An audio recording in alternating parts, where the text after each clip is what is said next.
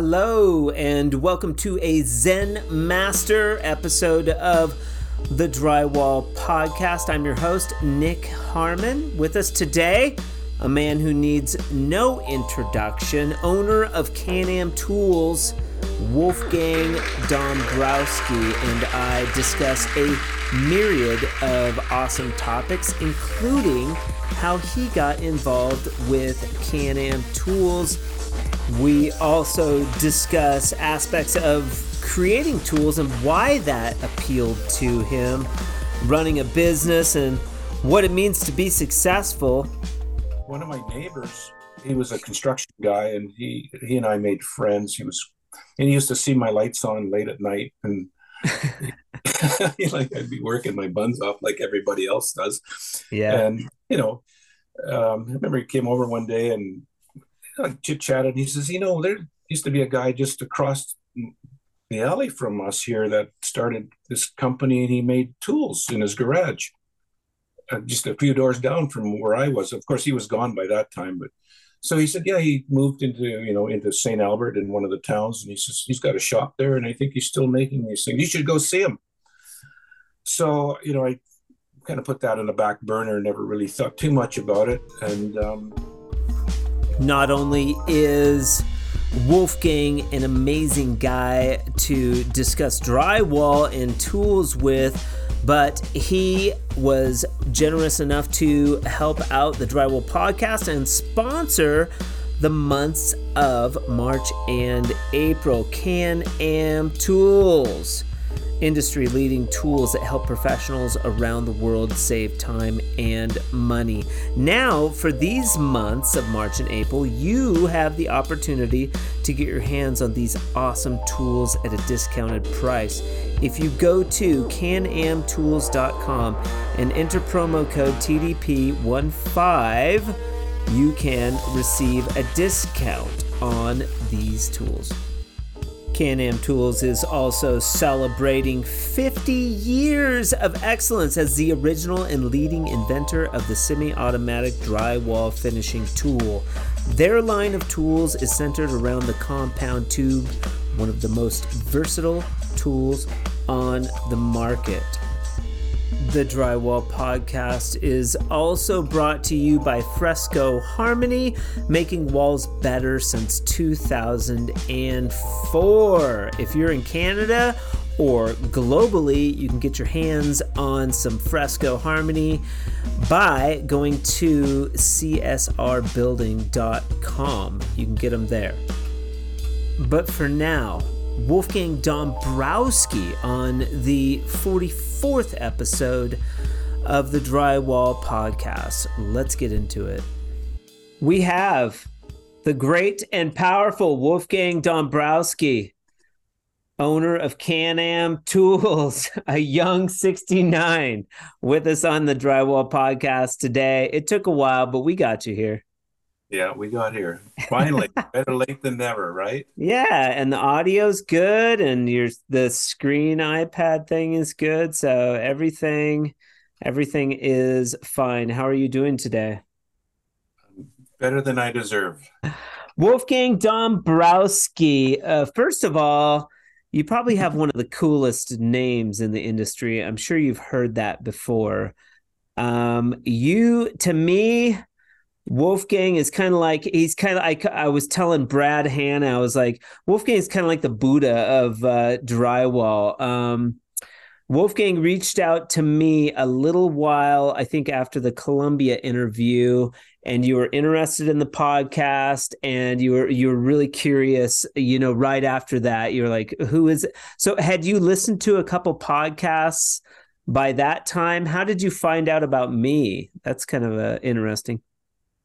Well, I think probably on Instagram, I must have seen a few of the reviews or the trailers, that had been put up. And okay, that's probably how I started to recognize you. And then, as I think I told you, I phoned you that day, or I timed you. And yeah, I think you'd interviewed Columbia. And I said, hey, I'm always on their coattails anyway, so I thought, let's, find out what that was all about. And sure.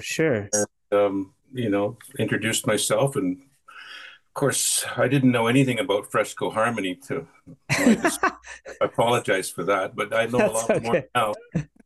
Well, I mean, when you're marketing on a shoestring budget, it's hard to get, I've tried lots of different methods, and the drywall podcast was really a shot in the dark, but the response has been amazing, and the community that it's building has really been a byproduct of, originally marketing, a product. But what's happened is that I've gotten to meet a lot of fantastic drywallers, gotten connected, met lots of great people, yourself included.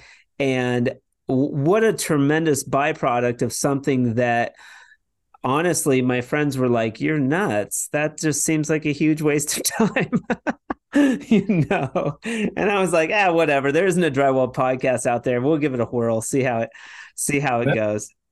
I think you're doing an amazing job. I really do. Thank I think you. you're naturally talented for this as well. So hang in there, and I think you'll do well. Yeah, and thank you. And it's fun, and it's very interesting to not, I think everybody has a story, and listening to Drywaller's story for me, and I've heard this feedback from other people, it helps me connect with that little part of myself that's like, you're less than because you're a drywaller. And that what the biggest thing I think that I've learned is that that's not the case. A lot of people choose this trade because they're attracted to the medium and they're attracted to this industry.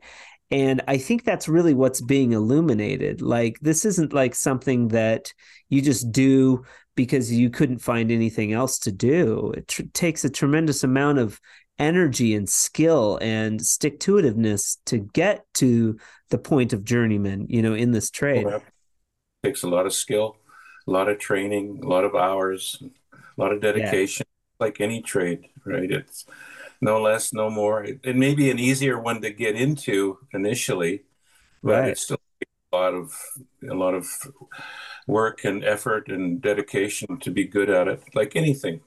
Yeah, like anything. And did you start listening to the podcast after that? Are you an avid listener? Where are you at with all of that? I haven't listened to all of them. I've listened to a few of them. Okay. Yeah. Yeah, handful. Did you happen to catch Myron Ferguson's podcast? I probably caught a bit of it. I may not have watched all of it. Okay. Yeah. And he's actually been to our location and actually hired him a couple of times to do some work for us at the trade shows. So yeah, we know each other pretty good. Yeah, yeah, you like that one. And if you don't know Wolfgang, he's just the nicest guy.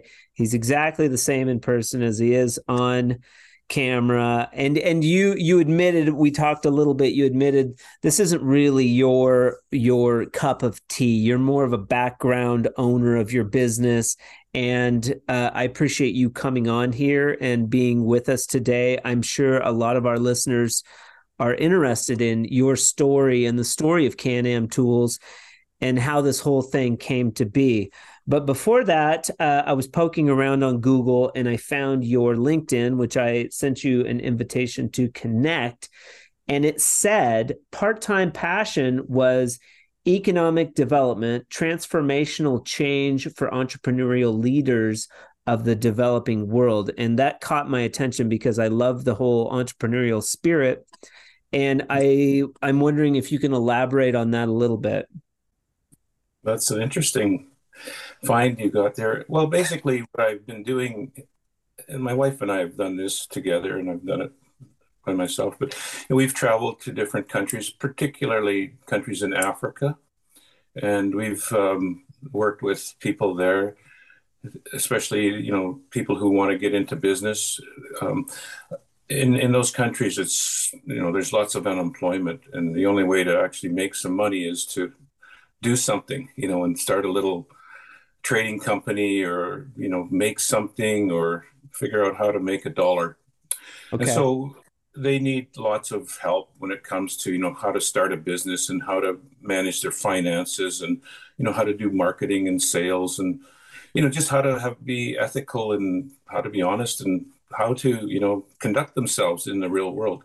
So we Okay. we teach, the rudimentary basics of business.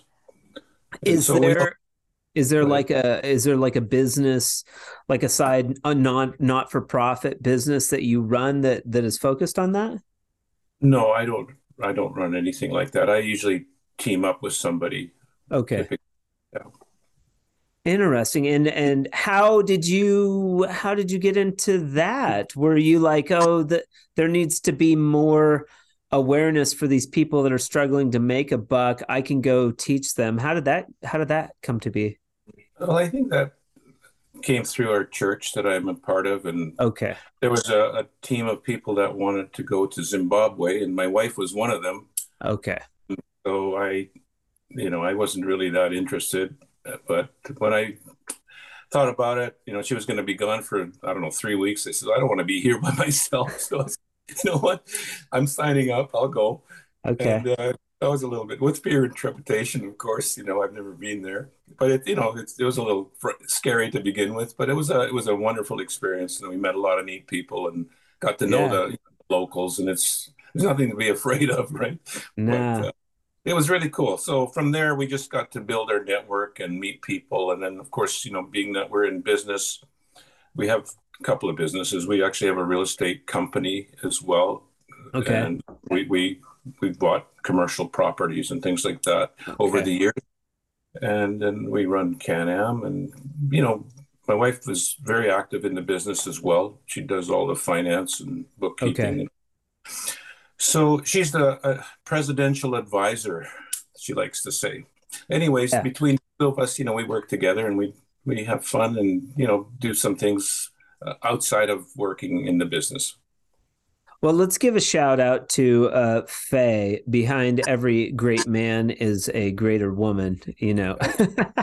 That's Very, very cool. Where are we going to go? I read too on the website. Let me give a little pitch here. So, if you don't know, too, the Drywall Podcast is running an ad, if you will, or a spot, a sponsorship, I like to call it, for various months of 2023. And CanAm was gracious enough to sign up for a sponsorship for the months of March and April. And that's a paid sponsorship. If you're out there, we still have July through the end of the year that I'll be running. And that's one sponsor per month. And I think it's a pretty good reach now that we're over 5,700 downloads. It's gaining in popularity, which I'm super grateful for. But I read online, there was a little blog. It said CanAm was founded in 1973, and the process of growth through the years has established a clear and consistent commitment to our customers to provide the highest quality drywall finishing tools that are easy to use and affordable. 1973. What did CanAm tools look like at that point? That wasn't, and you guys, two-part question. You guys, that wasn't fully automatic tools. That was the semi-automatic tools. It seems like, did you start out doing semi-automatic tools? You were like, there's got to be a middle point here. You can't jump right into the automatic tools. What about all those guys that just want to put mud on the wall? Or did that start with a banjo? How did that come to be? all right. Well, back in 73, I wasn't involved in drywall at all. It Okay. was, I'm not the founder of CanAm Tool. Right. I bought the company in 2000. But in 73, my predecessor um, was a drywaller, and he was also managing a store for one of the leading builders in Canada. And CanAm had been, it wasn't really called CanAm before he took it over, but the product had been developed years prior, probably, in the 60s. And the reason that CanAm came to be is because Ames was exclusive. They had the exclusivity for tools, and nobody could get automatic tools unless you could get them from Ames. And there was a contractor here in Canada. His name was Merle Matart, and he had a lumber company, and he built engineered homes, and they built them across Canada. They're little, probably 1,200 square foot bungalows, and he would only let his contractors have the automatic tools, and so there was this huge competitive gap between the drywallers that did his homes and the other guys that were working on contract as well, but they didn't have access to the tools. Okay. So somebody said, hey, we've got to do something about this. We can't just, this was a monopoly, and necessity is the mother of invention. So a couple of guys got their heads together, and they came up with with the flushers, and they developed all kinds of stuff, boxes and box handles, and we have a dry taper and a number of different products. But it was somewhat successful. Of course, it always takes years to really develop a product and make it good. So they got something that worked, and then the owner of Matart Lumber, he bought that company because he wanted to get rid of them. Right, he basically wanted to crush them and get rid of the competition. And so all the assets sat in the back of this shop where my predecessor worked. And he shelved it. Yeah, it was shelved. It was exactly put in. And so my friend, my friend looked at this stuff, and he eyed it up, and he thought there was a really good opportunity here. And one day I guess he had shares in the company as well, in the Matart Lumber Company. And he said, hey, how about I trade my shares in this business, and you just give me the assets for, those tools. And they thought it was a great idea because they didn't want them anyways. And so he took them and developed the product in his garage. And, and then in 1973, he actually had some tools that he could sell, and started showing people how they worked. And it was a success. What was his name? His first name was Fritz. Fritz. Gentink. Yeah, Fritz Gentink. Yeah. Okay. He was a Dutchman. Actually, his dad used to make wooden shoes. So this guy was amazing. He could work with his hands, and he could pretty well make anything, on a shoestring, by the way. Yeah. Sure. Interesting. So he grabs these tools. What are the first tools that he comes out with in 1973? And he's competing against the automatic tools at that time. I would imagine he came out with the flusher and the tube. Those would have been, and the applicator, inside corner applicator, would have been the most, essential tools for doing corners, rather than, were you using a hawk and trowel or a pan and knife to do a corner. You can load it up with an applicator, with the applicator tube, and then run a flusher. You've got it done in a matter of minutes, rather than. So you're talking about the compound tube that was developed like out of the gate. Yeah, that was something that was being developed. What had happened is that they took the bazooka, and they basically separated it. The bazooka has two functions. One, it applies mud, and two, it applies paper tape. So they just split it in half and said, hey, we'll just do the application of the compound. And then they developed a dry taper as well. So then they had an applicator. So it was a two-step process. Yeah. And what the dry tape applicator, is that still in market today? It's we still have some, but we're working on a new design, to be honest with you. We've got something. Because that was kind of moot. I mean, you can have a spool on the side of your pants and like wring out tape and put it on there. It's not, doesn't seem like that big a deal. Well, the nice thing is it's got the reach, right? It's like a bazooka. Right. Okay. Interesting. So those tools would come out. Where does he go from there? That's a good word. Where does he start marketing? Well, probably locally, just amongst his friends, his buddies. I'm pretty sure that, he wasn't really all that successful to start with because nobody really knew the product. But He told me a story one time where he went to one of his buddies' job sites. The guy was taping a house, and he went there with his tools to, show the tools. But he saw his buddy there working in one of the rooms with, conventionally with the knife and pan or whatever, and and the music was blaring, I guess, and whatever.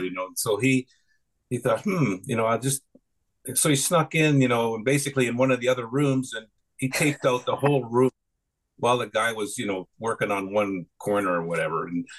And then, he just nonchalantly walked in there and, said hello, and they had a little chit chat.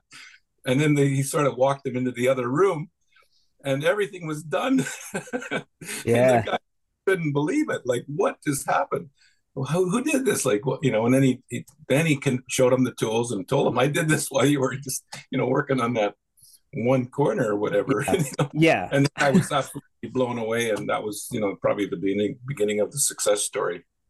That seems pretty consistent to a lot of success stories in the drywall space. Is almost like you have to show people, myself included, we're very resistant creatures by nature. And I think drywall lends itself to very formulaic systems that people get locked into. I want to go to work. I want to do my job. I collect my paycheck, and I don't want to expand outside of that. So for us drywallers to learn something new is challenging, and it's almost like we have to be slapped in the face or shown, like, check this out. This is quicker. While you were doing that corner, I finished this whole room. It's brilliant, really. Now, did he take that model and start utilizing that going onto job sites and maybe doing that in other areas? I think it was more word of mouth from there on, most likely. Yeah. Yeah. People just started to, it just took off, and slowly, within the Alberta or Edmonton market for sure, and where we are, and then, the whole province probably started, because there's the dealers have, they've got them in the dealerships that sell the tools are in the bigger cities. And of course they, word gets out and people start trying things. Sure.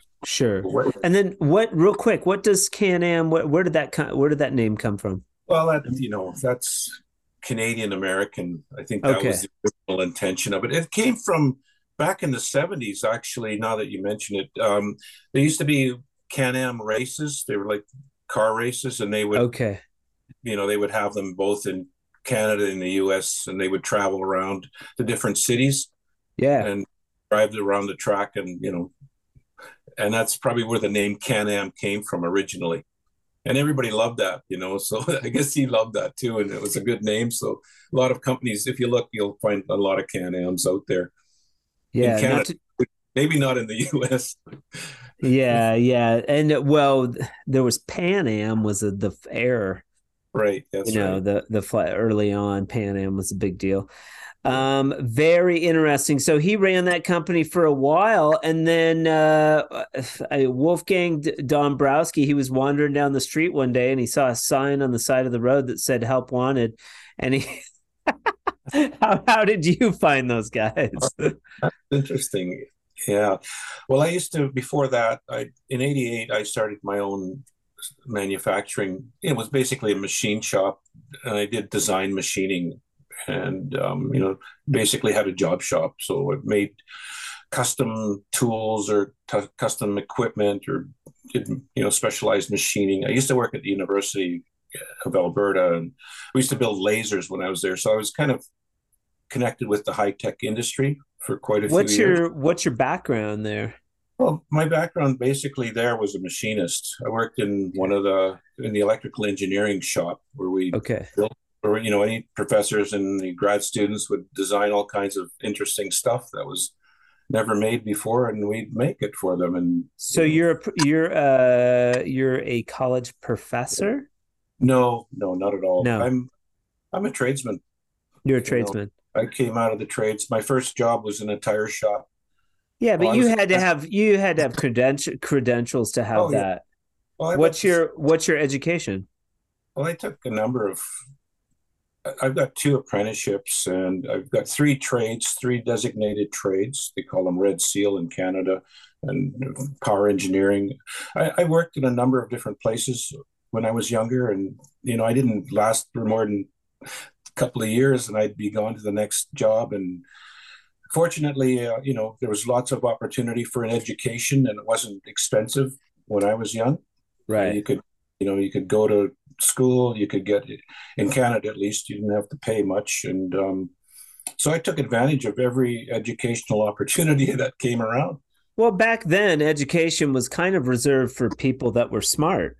Like if you weren't good at school, you were more likely to get into a trade, and that sort of shifted to where college is more, it's more based on, making money, and they're letting more people in, and, it's more of an industry. uh, you know, We have a number of trade schools in Canada, and of course, in order to become a recognized tradesman, it's a pretty grueling okay. time. It's not a cakewalk to get a ticket. Right. Right. So you have to Um, really. so how did you find CanAm? Well, so I used to, work out of my garage, and one of my neighbors, he was a construction guy, and he and I made friends. And he used to see my lights on late at night, and like I'd be working my buns off like everybody else does. Yeah. And I remember he came over one day and chit chatted. He says, there used to be a guy just across the alley from us here that started this company, and he made tools in his garage, just a few doors down from where I was. Of course, he was gone by that time, but so he said, yeah, he moved into St. Albert in one of the towns, and he says he's got a shop there, and I think he's still making these things. You should go see him. So I kind of put that on the back burner, never really thought too much about it, and then another friend of mine, I had a couple of mentors, another friend, when I was machining and stuff, he says, Wolfgang, you should really get a product. You really need a product of your own rather than Yeah. just doing, work for other people. And he said, it's probably right under your nose. You just don't even see it. Yeah. And so I thought, well, what could that be? Okay, I've been a while, figured out. So then I thought, hey, I should go see Fritz because he's got a product. And, he was an older guy by that time too. And so I went and introduced myself, and then I told him what I did, and he said, "Hey, I could use some of your services. Could you make some parts for me?" And I said, "Sure, I'd love to." And so he started giving me work, making parts for CanAm, which I would then send to him. And then one day I said, I'm interested in buying your company if you ever Yeah, want to but sell. what did that look like though? I mean, you were making money. How were you making money at that point? It was the college. You were No, no, I had my own shop. I had my Yeah, but own. what, so you were making stuff. How were you? How would you get a check? What people come to you with projects? Yeah, they'd come to me with a project. I had my milling machines, my lathes, and my fabrication equipment, and they'd give me a drawing, or a lot of times they would just come to me with an idea. Said, hey, can you make this? And you Neat. know, work off a napkin sketch or something, and I would do that. That was what I was pretty good at. Yeah. I didn't like working from drawings particularly because it constrained me. It made me, forced me to follow the rules, and I didn't like that. I always liked it Yeah. when people came to me with stuff that gave me more scope, where I could just do what I wanted. And Maybe an within, explanation or something like, "Hey, yeah. Wolfgang, I've got this idea for this neat thing. What do you have an example of a neat thing that you helped somebody make that became successful?" Well, I was thinking that probably the neatest thing. Well, one of them is in CanAm at least would be that AccuJust flusher that we came out with, and I didn't just invent it. There's another. Basically, the invention is the hinge. It's a hinged flusher, or corner finisher that ranges between, I think, 130. I'm not sure, 80 to 135 degrees or something to that effect. 72 to 135, I think it is. But anyways, they spent 10 years in the development of this, and they spent over $100,000 trying to make it work. And he went around. In fact, everybody knows who I'm talking about. And they went, they tried to get other companies to make this, and nobody wanted it. And I took it on eventually, and I said I'll do it. And yeah, it took us a fair amount of money and a couple of years to figure it out, but we finally, got it to work. And so that was a pretty big accomplishment. Is the AccuJust flushers that we make? They're typically used for offset corners. So there's nothing Okay. else like it. It's the only one of its kind. It's a patented product. Cool, cool. And so when you got a job with CanAm, he would give you projects. Were you on Oh, salary? Were you like on salary at that time? What was your title? no, I ran my own company. I had another company called Avantech Consulting. And so I would just work on contract. They would give me the Okay. projects. I had my own shop, my own equipment, and I'd, go back and do the work. You'd be like $5,000. I'll make this for you. Something like that. Yeah, that kind of an idea. Yeah. Okay. All right. Neat. So you were like, why the heck am I making tools for this company? I could just be running this company.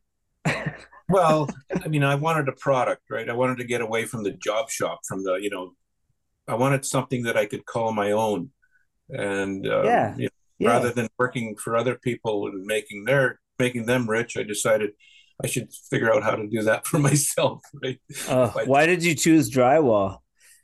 Well, I didn't choose. Nobody chooses drywall. You know Oh man. Hey, if you're listening and you want to get rich, just go away from drywall, man. that. No, this is a drywall. this is a this is No, a bad road to go down, man. no. I don't know if you get rich in drywall, but it's it's necessary. You can make a good living. Obviously, a lot of people do. And obviously, not everybody does that well with it, depending on where you live and what kind of work you do, and it takes a lot of talent. And it's not just when you're in business. I had to learn this. It's not about how good you are in the trade. If when you're business, it's a whole different dimension. You have to understand how business works. And most of us that come out of the trades, we have no clue how a business is run. So, we can't run a business. We can do the job really good, Yeah. but we don't know how to grow a company or how to hire, how to work with people or, there's so much more to running a Yeah. business and being a tradesman. And unfortunately, they don't teach us that in the schools. You have to go out and figure that out on your own. No, I call that the hustle, but and unfortunately too, a lot of drywall finishers, you jump into running your own business, and that's something a lot of finishers don't take into consideration, the taxes and Right. the back, the estimating and Yeah. we talk a little bit about that on the podcast, like how to bid jobs, and not undercut yourself, because you're not making an hourly rate anymore. You got to make $100 an hour, Right. $200 an hour to turn a profit. It's a different mindset than I'm going and collecting a check for $25 an hour. The taxes are automatically taken out. Like all that gravy train, I go home, I drink a few beers, and I call it a day. That's not the case with running a business. It sort of consumes you, and you have to be of the entrepreneurial mindset that and you have to enjoy what you do. I think one thing that's very smart about your story is that you were gravitating towards what you wanted to do. You had an intrinsic knowledge of, like, I don't want to be doing this. I would prefer to be doing that. But you also didn't have any business skills or knowledge going in. I think that's just Yeah. something, like you're saying, you kind of have to cut your teeth, as they say, when you jump into a business. But it probably catered to your problem solving mind. So, you come up with these problems and you solve them as you go.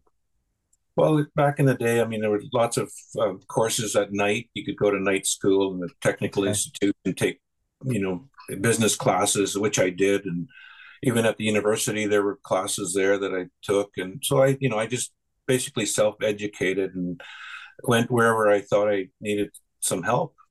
Yeah. Yeah. Yeah. Nowadays it's called YouTube. Right. Oh, you want to start a podcast? It's like Yeah. YouTube. Like, how the hell do people do this? Yeah. It's podcast is no different, man. There's a lot to this stuff. Oh, Like it's crazy hard. But those skills, really aided in those problem solving skills aided in learning something new, for me and doing this. And much like another thing I'm sort of gleaming from your story is like I thought that my product would just blow up automatically. You don't think about marketing. You don't think about like, oh, you have to get this idea out there, and doubly, you're getting this idea out there to a market that could give two shits about it. Like nobody cares about new ideas in drywall. This isn't like I developed a new microchip in the tech industry. They're always looking for new ideas. right. Drywall, a bit more resistant. You got to go and tape out a whole room and then come show the guy, look, this works. I'm telling you, that's interesting. But what I've learned is that, um, and this sort of parallels your story, is that there's nobody else was going to do it. Nobody else was going to do this thing. Like I've been blessed with this, or cursed with this task of bringing color to the market. Like this is Right. bestowed upon you, Yeah. and this is my calling. It would Right. be the Yeah. best word, and it's not about getting at first. Yeah, it's like, oh, I want to get rich.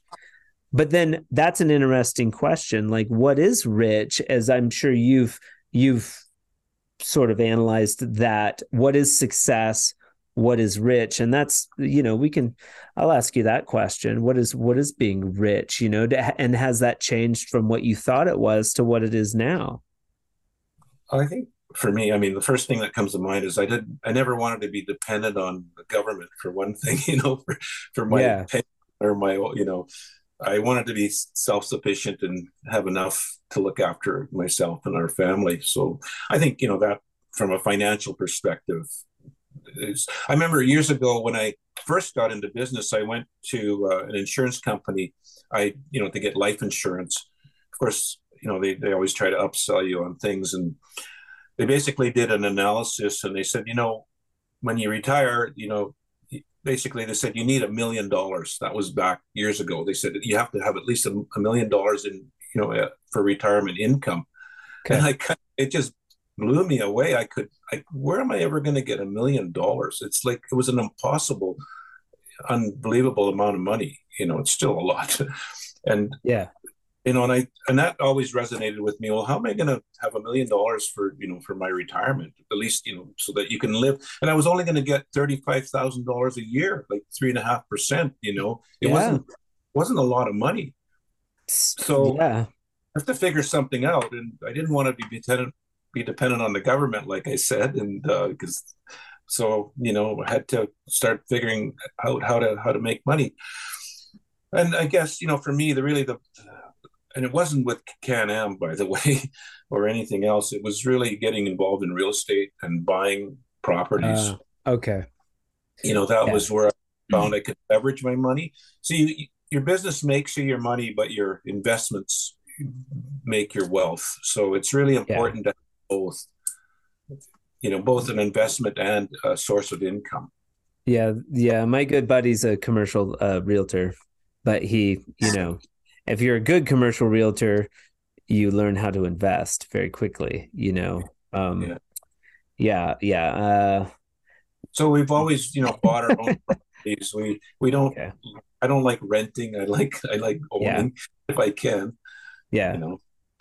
Yeah. Yeah, yeah, and property is just a fantastic. Although it's gotten more unstable lately, but it's still. My dad always said, "Man, you buy a house, it'll never lose its value. It's only going to go up. But property only goes up in value. It's I mean, it might dip occasionally for a year or yeah, two, but it'll come back. Typically. right. So, do you or your wife have commercial real estate Do you dabble in that? I mean, are either one of you a commercial realtor? I took the training, but I never became a realtor. Okay. Um, no, we're just investors basically. Yeah. Not big time investors. We found some smaller properties that we bought, and we basically lease those out. Okay. All right. Back to CanAm. We're gonna bore our audience with real estate talk. That's for sure. It bores me. It's My supposed, wife said real estate's supposed to be boring. That's the one thing point that is the point is wealth versus being rich. I think is the takeaway from that conversation. What was the other one? Oh, success.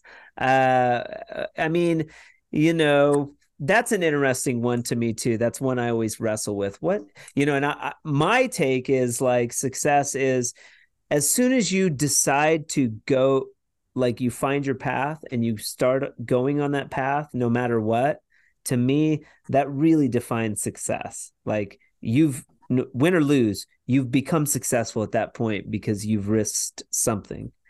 And I don't know what your definition is, but everybody seems to have a different definition of success. it's a good one. Well, I think obviously knowing what you want, and then being able to achieve your goal to find to eventually get where you want to go is, I think, is a way to define success. You Yeah. know, but you really have to know what you want to begin with, and otherwise you're never going to get it right. Yeah. See, you ultimately take over CanAm Tools. You bought it from the previous owner? Yes, Okay. Zero drywall experience. But by this time you were aware of the well, trade and I often looked at myself as an engineer. I like the analogy of a pilot and an engineer. The pilot flies the plane, the engineer builds it, right? So I don't need to know how to be a drywall finisher, but I have to be able to understand what it takes, to build something. So, that's why I like working with people, and they basically tell me what they need, and what it has to do and how it works. I can watch it, I can feel it, see it, try it, and yeah. then make it work. That is interesting. So from your standpoint, you haven't had the millions of hours that some of these people have had on the tools, but you have that ability to listen to somebody from early on and take that information and make your products better. I had one bad experience in drywall, like everybody. Only one. Well, the first one, I think it was like You heard it here. What can't Wolfgang of CanAm Tools? You have one bad experience. Let's I hear went. it. I tell you, I was about probably 12 or 13 years old, and my dad had a buddy who was a photographer, and he had a studio, and so the buddy was, doing some drywall work on one of the walls. I don't know what he was trying to skim it or something. I can't. Anyways, he made this huge mess of, putting drywall all over this wall. Made a, and then he hired me. It was a Saturday. I took a bus and went downtown and went to his studio, and he asked me, I had to sand this thing down, and it was the worst job in the world, to sand this wall that he'd messed up. And Yeah. I guess that was my, I never forgot that. I said, man, I Yeah. never want Never this again. ever. That cured you. You're like, Help I me know out. I know what you guys are doing. I'll adjust the edge of the flesher. We'll make it a little better. Don't just you go do that. I'm gonna work on the tool and we'll get along just fine. Yeah. And I Oh didn't get, man, those I didn't get, sanding days just oh that'll man, that'll crush an apprentice. If you're training up somebody, man, don't just have them sand all day long because that's a good way to lose an apprentice right there. You got to that's a good, let them spot screws or something. Give them some time off because sanding is a gnarly aspect of this trade. yeah. Very cool. So you take over the company in 2000. What changes do you make right away? And what you have a direction sort of that you want to see the company. That's pretty recent, honestly, on the timeline. 2000 is not that long ago. Well, actually, it was interesting when I bought the company. I had another another location. I had a nice building that I was working out of, but I actually sold it so that I could finance the purchase of CanAm. Okay. Probably made a mistake, but anyways, so I moved into the shop where Yeah, CanAm that was. building's worth 2 billion now, by the way. I know I should have sold. That was the dumbest thing ever. But anyways, live and learn, right? So I moved into the shop with Fritz, and he was quite actually disappointed in that I did that because he expected me to move out and move it into the other nicer location, right? But I just took over his shop, and I honestly I learned the lesson. I didn't change anything for the first 6 months. I didn't change anything at all. I just learned from him and watched him and observed, and because he was there, I hired him on contract, and he did a little bit of work for me. He Okay. kept building the flushers, and I did everything else, and didn't make too many changes. In fact, some of the my customers didn't have any confidence in me at all. When I went into the stores and introduced myself, they kind of looked me up, sized me up, and said, "Gee, Yeah. who are you? You don't know squat. You know nothing, right?" And Yeah. it was a little demoralizing, but I said, "Hey, I know what I'm doing. I'm not worried." But they didn't have any confidence at all, right? It was a Okay. little not a very nice situation, but hey, Yeah. I. But later on, they were pretty impressed. They were happy that things did work out. So, Yeah, your personality won them over. You're like, well, whatever. They'll come around eventually. well, we did some. One of the things that Fritz used to do was he used to use WD-40 on. He used to spray all his tools, in order to get the fingerprints off. He would just spray them down with his WD-40, and the salesman hated that because it would make get their hands dirty and it was greasy, and so I mean that was the first thing I stopped doing. That made them happy. What'd you Some use instead of WD? Oh, we just washed them. I got a dishwasher, threw them in the dishwasher, and cleaned them. There you go. I wiped them down with something, but sometimes it's just the littlest things, the simple things that can make the biggest difference in the minds of people. Yeah. So you considered, I mean, that was probably an issue that the people Oh brought yeah, to you. They were like, "Hey man, can we do something else?" And you listened to them and you were like, "Yeah, of course we can do something else. We can make this yeah, better." You know? yeah, yeah. So little improvements, just small improvements, continually making it a little bit better, and oftentimes they're not even noticeable to the others, but eventually you do see a big difference. Yeah. And you liked that right away, I'll bet. You liked running the business and taking over and having control over all of those various little decisions. Yeah, it was hard. In fact, one of the contractors that did a lot of the work originally, as soon as I took over the business and I went to, get some more parts made, some of the fab parts, they actually told me, "No, we're not doing any more work for you. That's it. We're done." So my first experience after taking over the business to get, the other shops to make parts that were contracted out, some of them, one of the biggest players decided that they didn't want anything to do with me because they had such, I guess, they were buddies with Fritz, but they really didn't want to do this. And so I actually it put me kind of frightened me there for a while because I didn't even know how I was going to make this, because all the tooling was, they just sent it back and said, "We don't want this anymore. Here, it's yours." And I had no clue how I was going to make it. But it actually was a blessing in disguise because, we used to use hard tooling to make our flushers and ended up just going into another company that used lasers. And then Okay. we started cutting, using better technology and working with some younger guys. And, we figured out another way to do things. So sometimes the old ways, they have to you have to change things up every once in a while as well. Sometimes it's good Yeah. to get forced, get kicked in the butt, and it forces you to think differently. Yep, that was a forced change. I'm dealing with a little one of those right now where I'm having a problem with a product and I'm Yeah. forcing me, you want to get mad, or at least I want to get mad, and like, but it drives like a different way of doing things, or like, maybe we should do, I've always wanted to do it in house, like, like have control. I like that. It's like, well, I want to learn how to do that and make it myself so that I know how it's done and how it Mhm. needs to be done so that it can be done properly. Yeah. Well, it's impossible to make everything in house, right? It's not even, you can't realistically do that. There's so many components to, like Sure. you're going to make your plastic bottles in house, or you're going to, Yeah. Yeah. you formulate everything, and you have to buy raw materials from everybody Yeah. and Yeah. put them together. Yeah, and then we had a during COVID, we had a supply chain issue with with the plastic bottles, and we were getting orders. You get down to the bottom of the bottle, and Right. these guys didn't have it, so I had to order from somebody else. Like that kind of weird stuff I've never dealt with. Mhm. Scary. It ggets scary and unsure, and And the then you cost, get sometimes the pricing is just unreasonable. It's not even profitable, but somehow you right. have to figure it out. Yeah, yeah, for sure.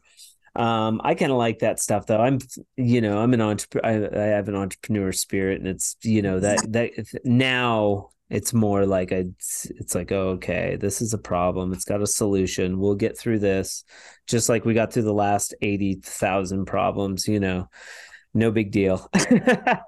um, cool, Wolfgang. And there's a story about do you know a person named Kevin Bush? There was a Yeah.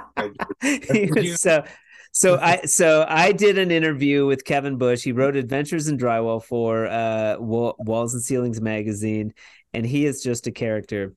He was telling me about a tape story where they had come up with a mudless tape, and Oh, you had started to fabricate a tool. And he even said, he was like, he might not like me very much, but he's a nice guy. And I was like, oh, Wolfgang won't care. But you had started fabricating a tool for this specific invention. This it's a tape that you could get wet with water, and it would activate a glue, and it would stick to the right. wall.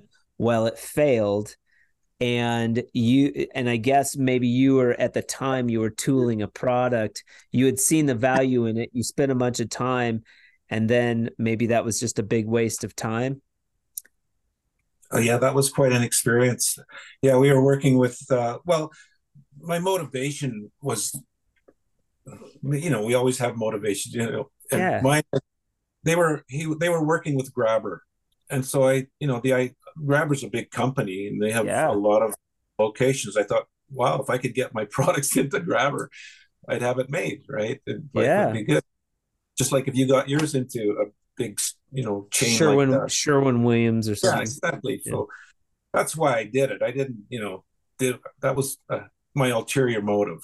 So, but I gave it my best shot, and we came up with a dispenser for this wet and stick product, and put a lot of blood, sweat, and tears and money into this thing. I invested quite a bit of my own money to make it work, and Sure. we found something. We got it to work. It was tough. It wasn't easy, but the product itself, the deactivated when it was got wet, and so it didn't stick properly. So it wasn't my had nothing to do with me. But, The truck drove through a rainstorm. You end up getting to the job with a bunch of clumps of just clumps of paper. it was a good learning experience, right? And they met Do you some. have any of those roles? Do you have any of those roles kicking around the shop? I have a lot of it. There was another company that tried to do it as well, Okay. and I've got a whole warehouse full of this stuff. But I was like, and I told Kevin, I was like, well, like it worked, right? It just didn't work under these circumstances. It seems like maybe they gave up too quick, or you get one large failure like that where it's like, oh, all the tape's got to come out. We got to redo all this walls. Like one fail like that'll kill a product that easily. It seems like, well, it seemed like it was viable. You could have like pushed through that and kept going with it if somebody was passionate about it. Oh, I'm sure they could have. Well, like I say, there was another company that started up after Wet and Stick, and it was called Hydro Tape. And Okay. and they found me. They called me and they wanted me to help them figure it out. And so we weren't that busy at the time. Things were, when it's slow, I'll take on projects for other people. Well, And you enjoy doing that anyways. no, I don't do it much anymore, but there was a time when I did it a lot more. We do it for ourselves now rather than for others. Right. But anyways, I said I'd take it on, and we started developing another dispenser. Unfortunately, the principal passed away, in the midst of it all, and so the whole thing came to another abrupt end. So yeah, Interesting. And yeah. now, are there any like, innovations or tools that you've created in-house that have flopped that you spent a lot of time on and they just didn't pan out? I don't want to talk about it. Oh, Fair enough. we have so many things that didn't work. You have to What's a fail. good one? What's a good one that you really thought was going to work? This is going to work. I'm going to really flesh it out. And you tried it out in the industry. Well, maybe one where you let some people try it out and they were just like, Wolfgang, what are you thinking, dude? This is horrible. Oh man, I can't. I mean, I think we were working on an extendable box handle. Like, we had a whole bunch of different ideas and probably spent a bit of time trying to figure it out. And I still have the prototypes and everything here, but it was another one of those like learning experiences. And some of these things aren't as easy to do as once you start getting into product development and then you build a few prototypes, then you realize how much more complicated this is than what you thought initially. And then Yep. usually you have to just sink more money. Think if you hire engineering or if you have your own engineer on house, you can spend months and months and hundreds of tens of thousands of dollars developing a product, and Yeah.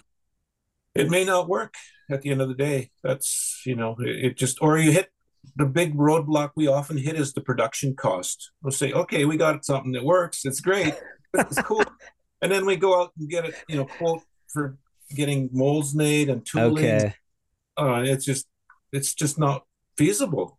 But you Yeah. can't do a feasibility study until you have something to show. Right. So there's lots of failures. I've been talking about it all day long, but Yeah. Well, and then also likewise, of course, there's successes, but like yeah, you have to almost vet tools as well. I was just talking with Level 5 about their mixer. Like, I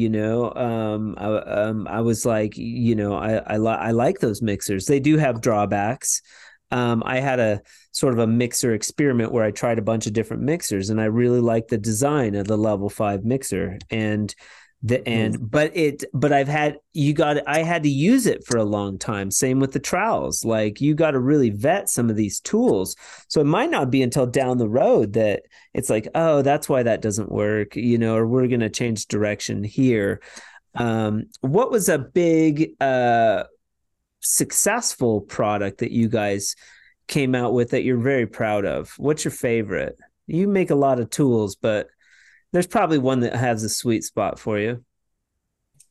well, I think the most recent one that comes to mind is our extendable handles, and the handles are pretty well received and people like them, but they have a locking mechanism that sometimes gets, if they're not cleaned properly, if the tool gets mud in it or water, or if it's dirty, whatever, those mechanisms will fail eventually. And so then the tool either jams up, and if it was left in a locked position too long, Yeah. or if it's dirty, it may not lock. So there's a couple of issues that people end up having. So and it's agonizing for us, when we hear people, having bad experiences with the tools, because that's Yeah. the last thing we don't want to have that happen at all. I mean, especially as a tradesman myself, I understand the agony of having something that doesn't work, especially when you're counting on it. So People don't realize when they criticize. I mean, I get the value of constructive criticism, and it's also valuable for us to take criticism. But that is really, it hits the heartstrings, it hits that failure, that intrinsic failure mechanism in my body that just like, People don't realize, when you do that, when you outwardly or online or something go bash a tool, like that affects you, doesn't it? Like you're on social media, and somebody talks trash, it hurts.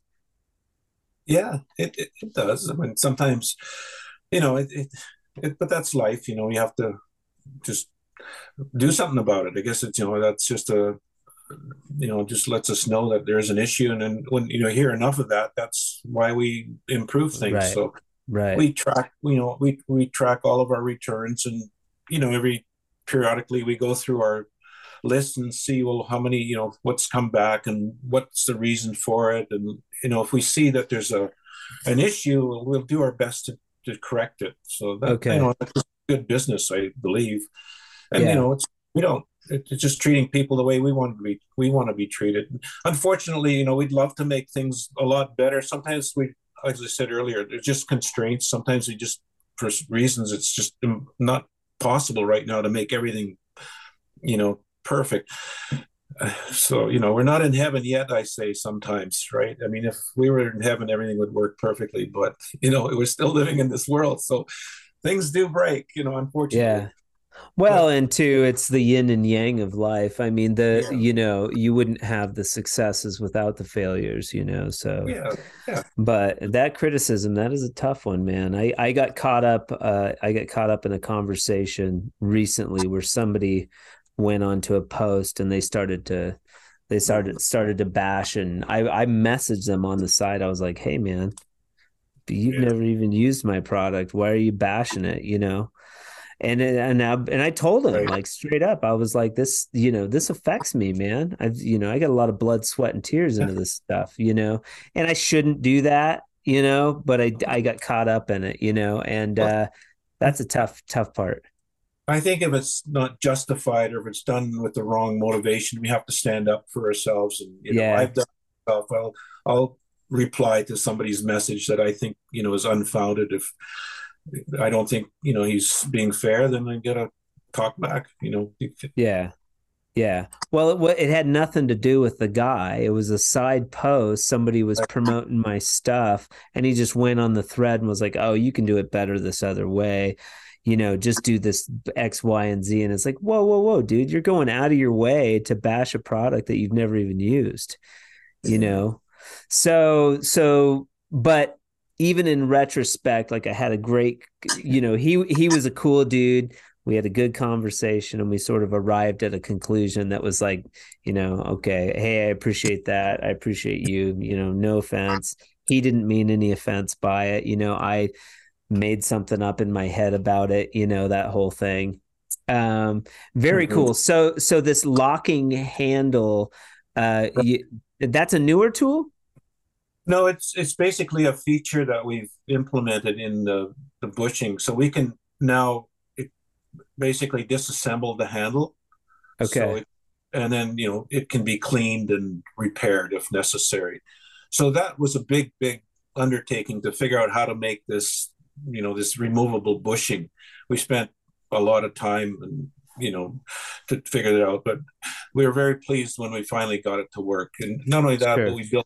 we built the tooling in house to punch the tubing. There's a couple of holes in the tubing that we had to introduce in order for the bushing to lock. And so we made all that in house, and it turned out amazingly well. And I think we were all just elated to how we're so happy to have solved that problem. To the Okay. best. So when you solve a problem like that, you create something that's really awesome. What's your first step? Do you like give it to Kayla, give it to some of these influencers, see how they like it? What's your process in getting that to the market? Yeah, we have a few influencers that people who product testers that we like to work with, and we'll send it out to them and get some feedback. Yeah, that's typically, or if it's a no-brainer, then obviously we don't need to. Yeah. But yeah, we like the obviously we need feedback for the Yeah. most.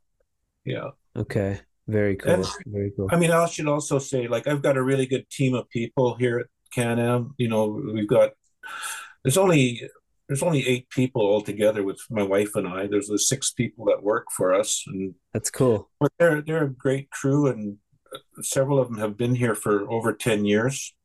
So that's also, good. And I've been in business doing this since 2000. So, it's been 23 years now coming up. But, having good people working with you is really what it's all about at the end of the day. Having dependable staff that cares about the product. These guys Yeah. care. They oftentimes, I'll just say, I think we can send this out, and they'll say, we can't send that out. Like you got to have people backing you up sometimes, and Yeah.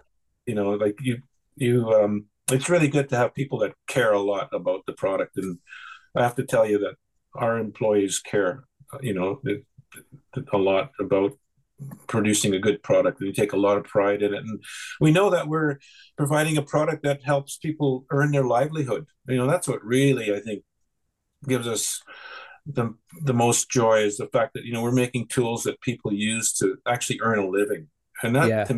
that to me gives us a lot of satisfaction. Yeah. Why do you think that your employees are like that? Why do you think they care? Well, I mean, I think like anybody, they just it's their work ethic. They're just brought up that way, that you do a good job. There are a couple of the guys that they're actually, it's just from their upbringing, and Sure.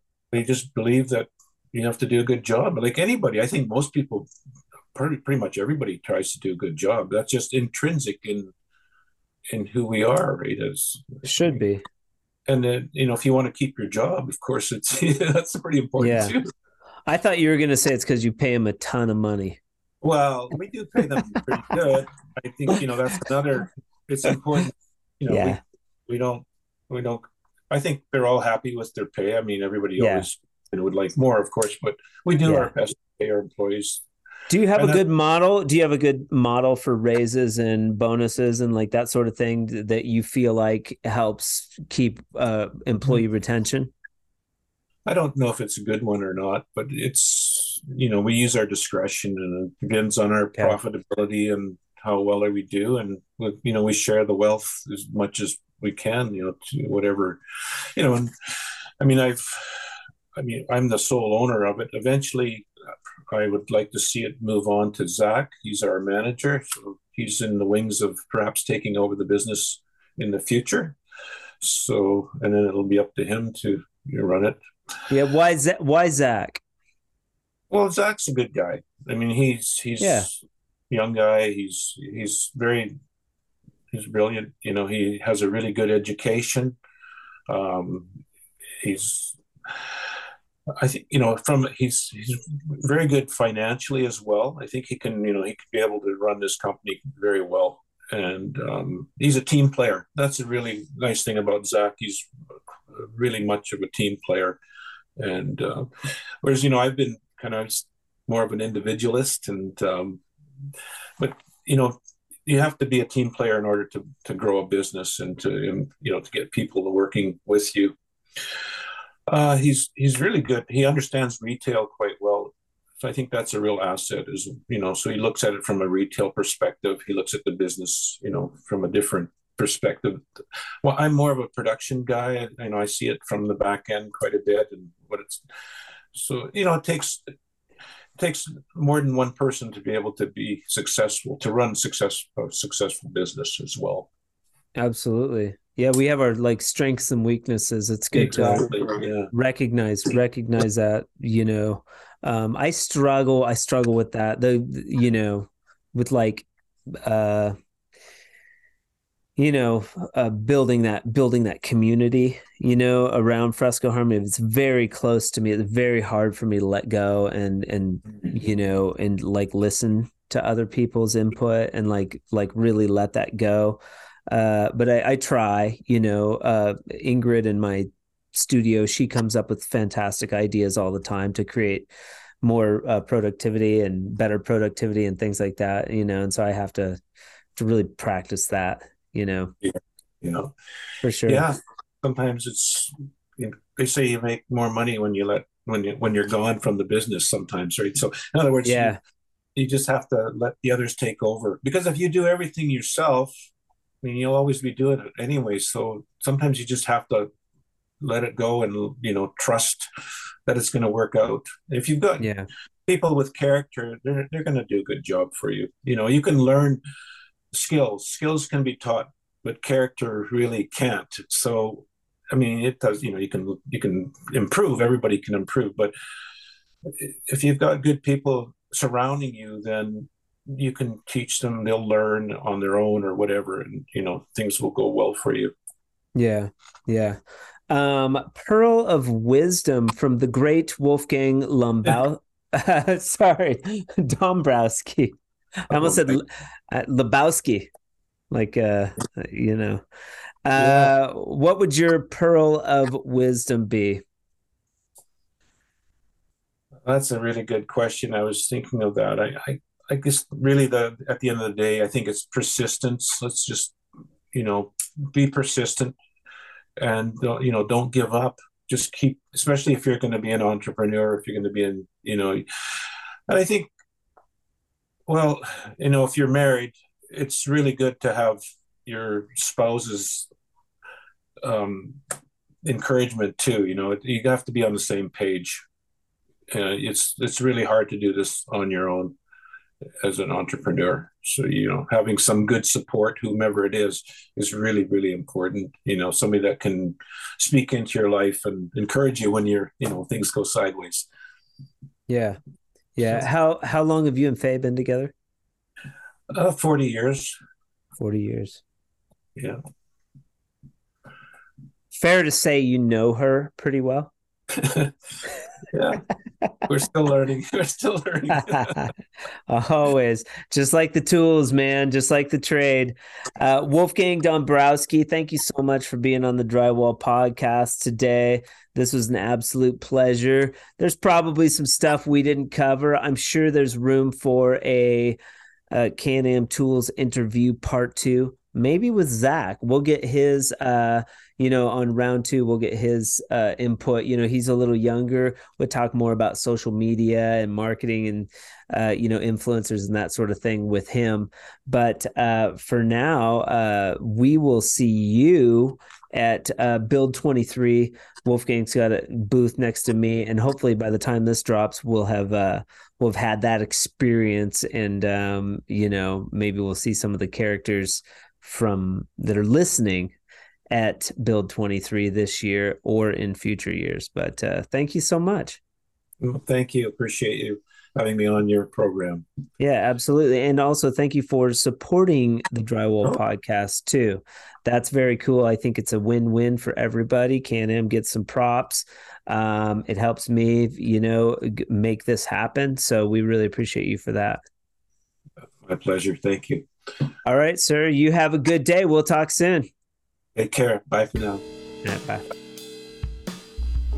Special thanks to Wolfgang Dombrowski for being with us on the Drywall Podcast today. We appreciate your time and value your wisdom. The months of March and April on the Drywall Podcast are brought to you exclusively by CanAm Tools.